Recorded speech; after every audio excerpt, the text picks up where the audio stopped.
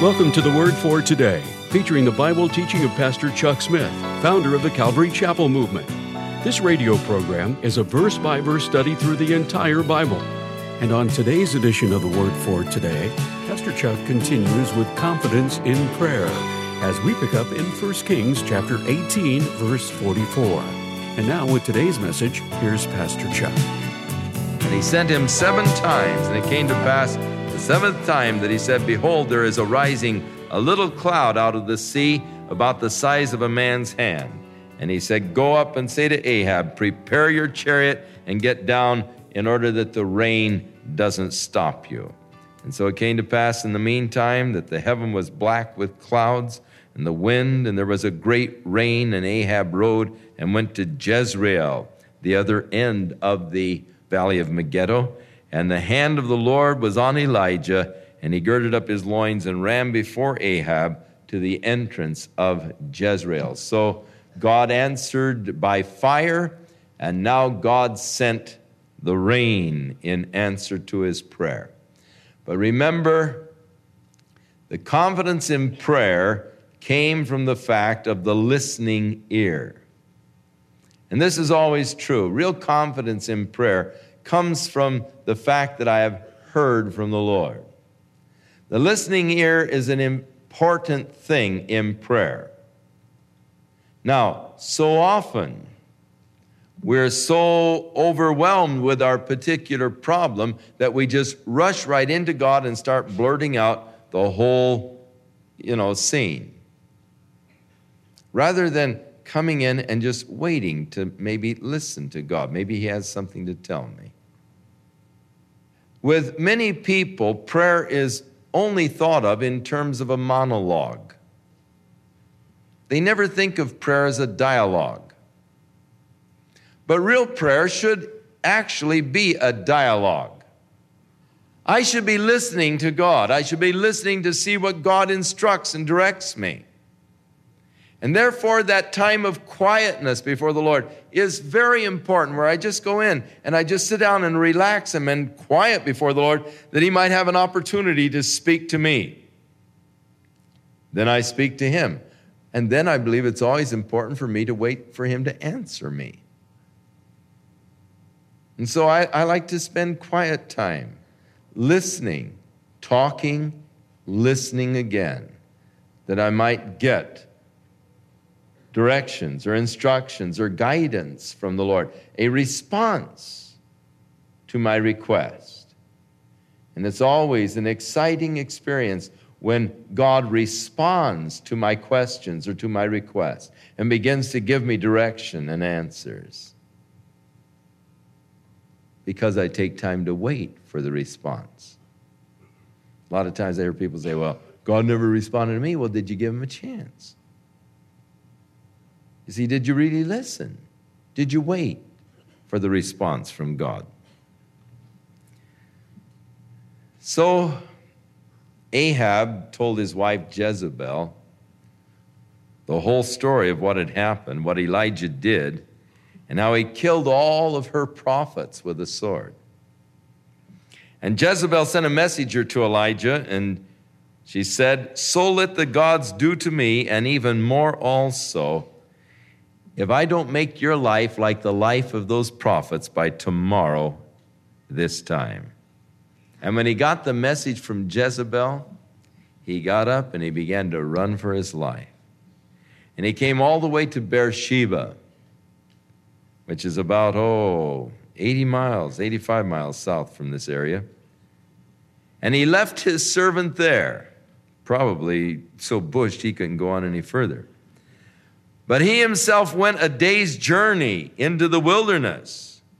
And he came and sat down under a juniper tree, and he requested that he might die. He said, It's enough now, O Lord. I've had it. Take away my life. Slay me. I'm through. Now, this is, out of a distraught condition. You're all upset. And it's interesting how that when we are so upset, we oftentimes say things we don't really mean. You get real upset and you just say things you don't really mean. Afterwards, you're even sorry that you said them many times. But I was just upset, so I just, didn't really engage my brain. I just let my mouth run. And I said these things, but I really didn't mean them. A lot of times we say things that we don't really mean. We ought to be really more careful with our speech. You say to your child, get back in this house or I'll knock your head off. Well, you really don't mean that. And the prophet's saying, Lord, slay me. I've had it. I'm through. Just kill me, Lord. I don't want to go any further. If he wanted to die, he didn't have to run. He could have stayed right back there in Jezreel. And Jezebel would have taken care of it very gladly. So the very fact that he was running showed that he wanted to survive. That was the whole purpose of the flight, is to get away from the threat of Jezebel to kill him. And so he went to sleep, and when he woke up, the angel was there, had prepared a meal for him and said, come on and eat because you're going to go a long way on this food. So he had angel's food. And it lasted for 40 days. Good stuff. Very nutritious. He went 40 days on the strength of that meat. And he came to Horeb, the mountain of God, down in the Sinai, way down. Man, he's really fleeing from her, down in the barren wilderness. Mount Sinai, or Mount Horeb, both names given to this mount.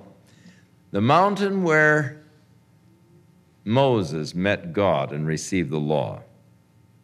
And he came to a cave and he stayed there. And behold, the word of the Lord came to him there in the cave and said unto him, what are you doing here, Elijah? Now, Elijah didn't really understand the question.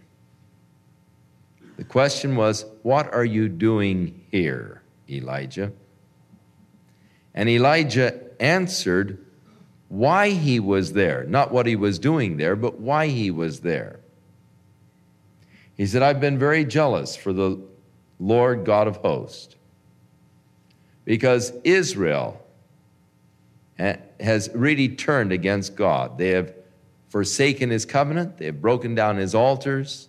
They have slain his prophets. And I'm the only one left. And they're even looking for me to kill me. How bad can things get? The nation Israel in total apostasy. They have forsaken the Lord, broken down his altars, killed his prophets.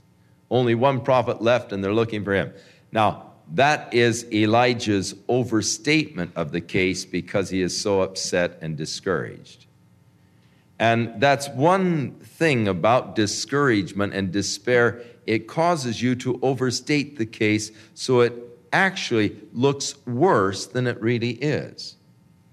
We get so discouraged and so despondent. We don't want anyone to cheer us up. I just want sympathy at this point.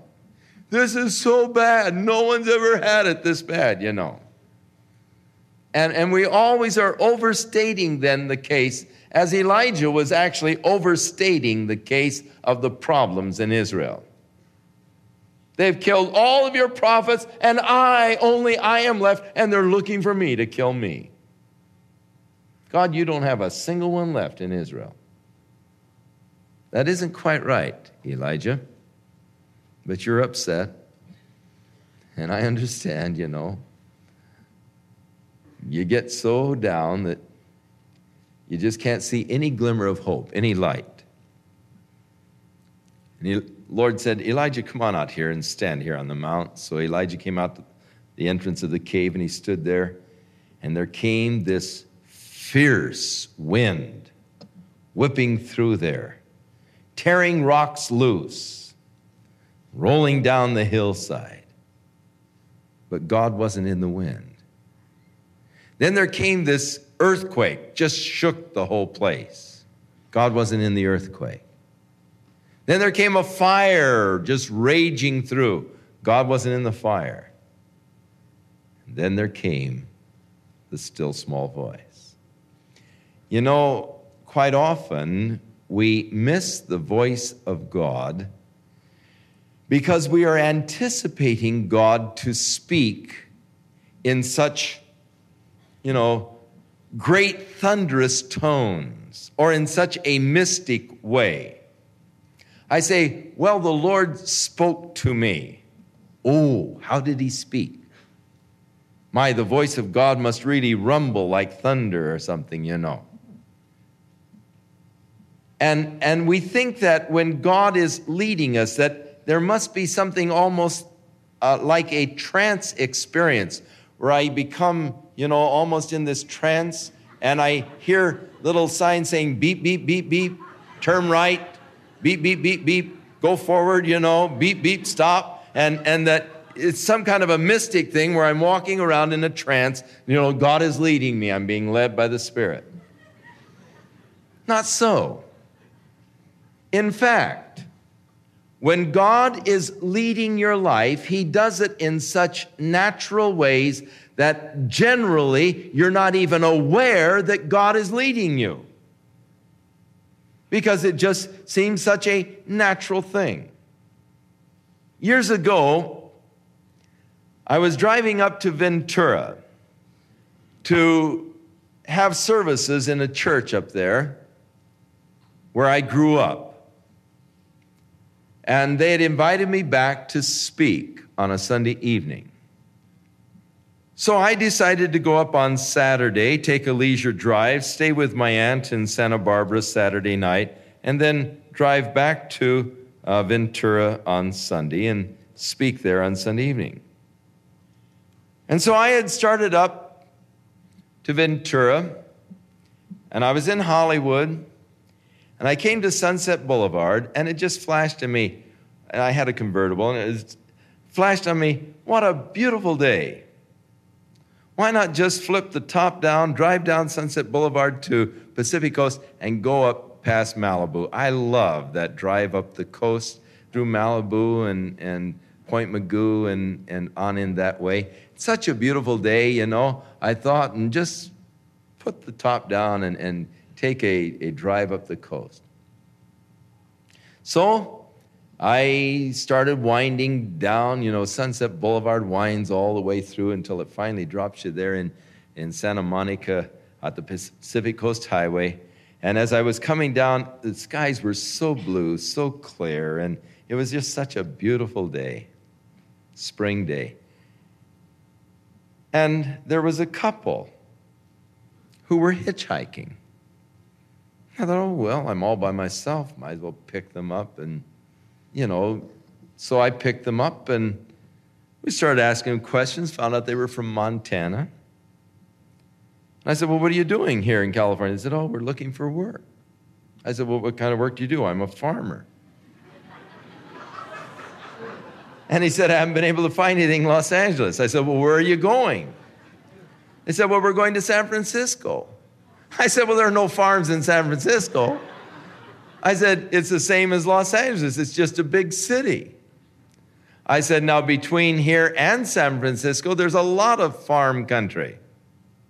In fact, I said, I'm going through Ventura. I said, there's a lot of farms around Ventura. There's a lot of ranches and all. And I said, if you want to really get farm work, you better stop in one of these communities between here and San Francisco, Salinas or somewhere. You're never going to get a job on a farm up there. They poor kids, they didn't know, anything about California. They just heard that it was sunny and all, and they were tired of the snow in Montana and just newly married and decided to move to California and, get a job. Then I started witnessing to them about the Lord.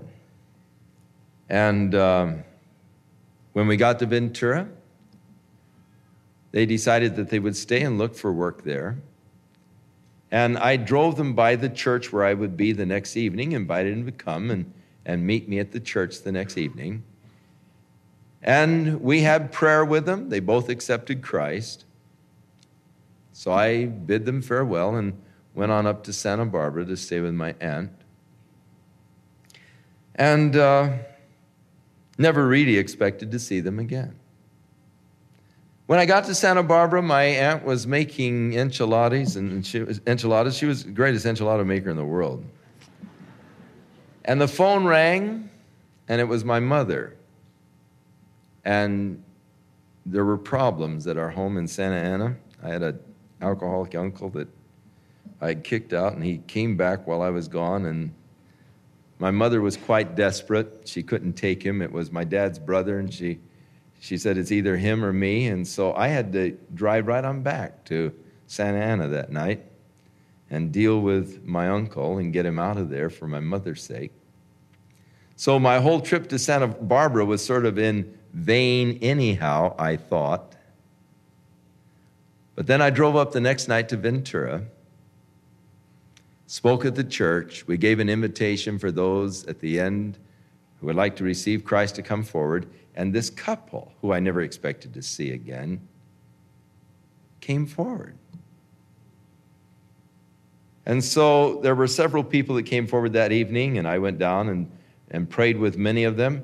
And I went up to this young couple, and I told them how great it was to see them and how thrilled I was that they were there. And they were just beaming all over, telling me just how glorious it was, that they'd accepted the Lord and how happy they were. And they said, this man who came to pray with us, I knew him. His name is Mr. Jenkins. I grew up in Ventura, and I knew him quite well. And he was a foreman at the Del Mar Limonare Ranch. And so he came forward, prayed with them, and they shared, what the situation was. So he said, hey, I've got an opening out on the ranch right now. And he hired them, and they had a job and housing and everything else. And God just put the whole thing together. Then I got to thinking, it must have been the Lord that put into my mind, why don't you flip the top down and go up the coast?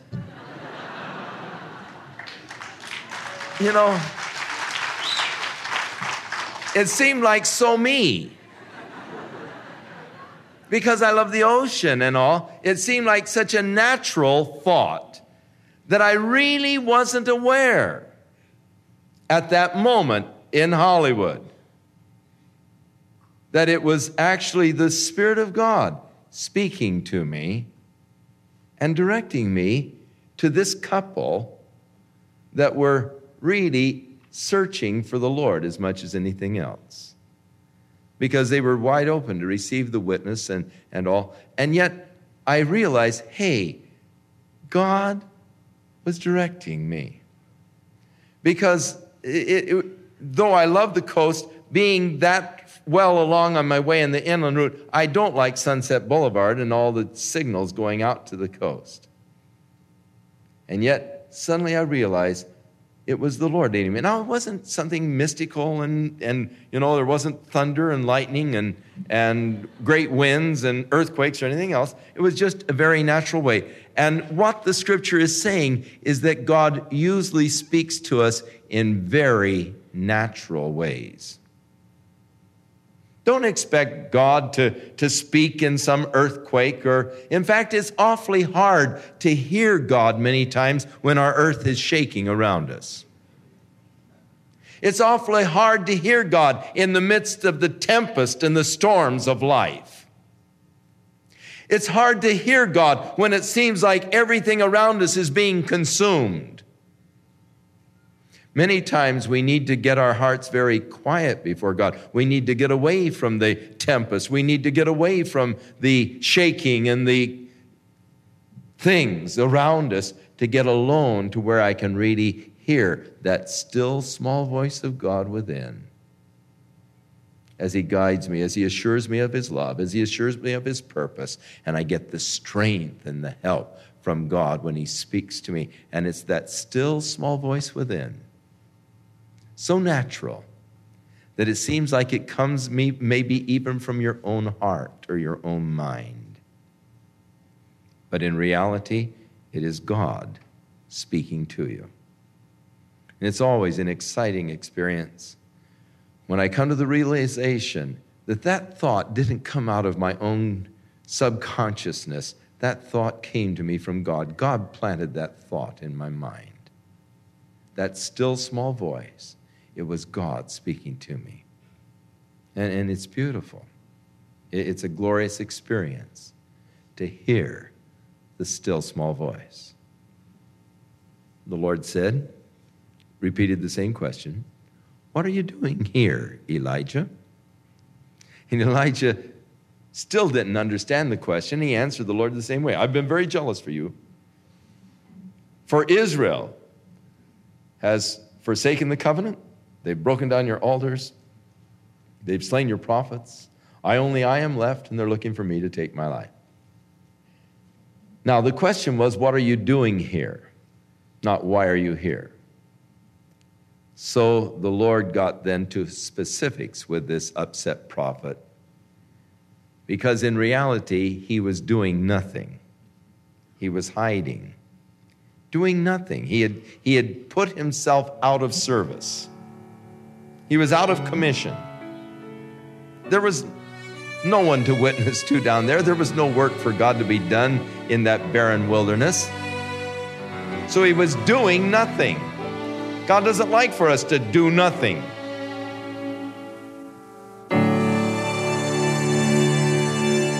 We'll continue with more of our verse-by-verse Bible study in the book of 1 Kings on our next broadcast, as Pastor Chuck continues to teach through the Bible, and we do hope you'll make plans to join us. But right now, if you'd like to order a copy of today's message, simply order 1 Kings 18 through 19 when visiting thewordfortoday.org. And while you're there, be sure to browse the many additional biblical resources by Pastor Chuck.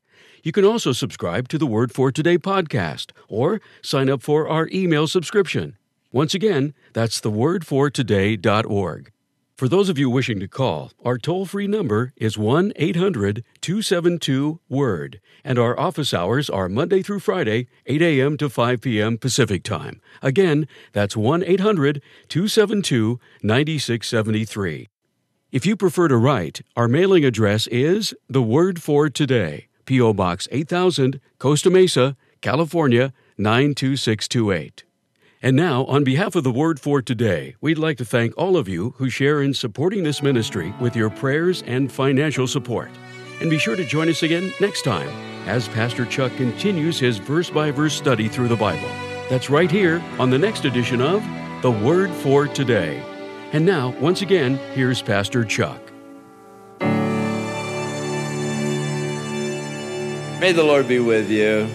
Oh, may God bless you and just fill you with the knowledge and the understanding of himself, that you may come to know him in a deeper, fuller, richer way. So God bless you in your walk and in your relationship with him this week. May it get better than it ever was before.